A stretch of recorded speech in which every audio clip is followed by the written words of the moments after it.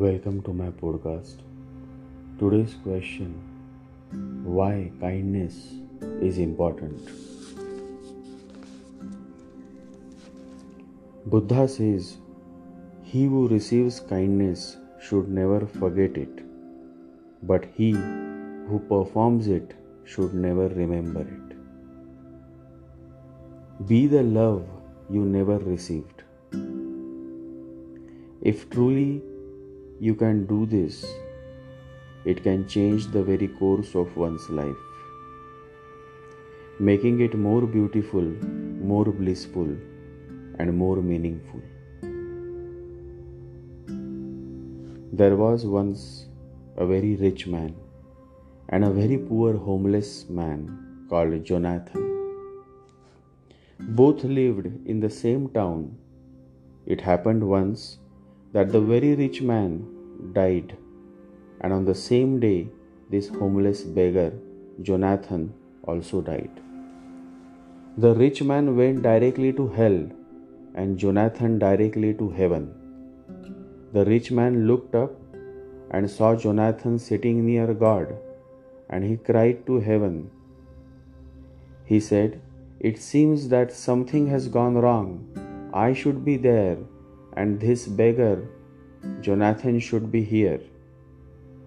God laughed, and he said, "Those who were last shall become the first, and those who are first shall become the last. You have enjoyed being first enough. Now let Jonathan enjoy a little." The rich man felt very hot. Of course, in hell, you don't have any air conditioning. It was burning hot. He felt very thirsty, but there was no water. So he cried again and said, "God, please at least send Jonathan with a little water. I am feeling very thirsty." And God said, "Jonathan was thirsty many times, nearly dying at your door, and you never gave him anything. You enjoyed a feast every day, and many were invited, but he was always chased away from the door by your servants, because guests were coming, powerful guests, politicians, diplomats, rich men, and a beggar standing there would look awkward. Your servants chased him away, and he was hungry, and the people who were invited were not hungry. You never looked at Jonathan. Now it is impossible." And it is said that listening to God's word, Jonathan laughed. This became a deep story for many mystics and philosophers to ponder over. It became just like a Zen koan, and in monasteries the learned men and the mystics have been asking again and again why Jonathan laughed.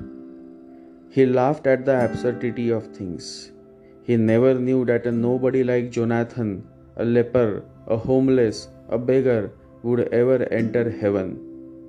He could never believe that this had happened, and he could not believe the other thing either, that a rich man, the richest in the town, went to hell. He laughed. And Jonathan still laughs, and he will laugh when you die too. If you are somebody, he will laugh, because you will be thrown out. If you are nobody, he will laugh, because you will be received. Arrogance, anger, and jealousy are a byproduct of ego.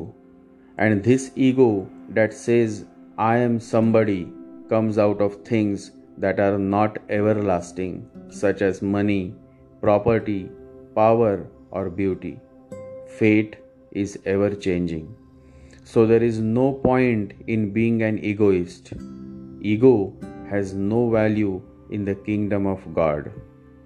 In this world, because egos exist, all valuations belong to ego. In the other world, the other dimension, valuation belongs to ego-less qualities. One has to get rid of the self, of the ego. Once the self is thrown away, nothing is lacking. You start overflowing and blossoms start falling upon you. It is the act of kindness that helps you make a difference in the lives of the poor, the homeless. And then Jonathan will laugh because then you will be received with love and affection. Kindness should become the natural way of our life and not the exception. Meditate.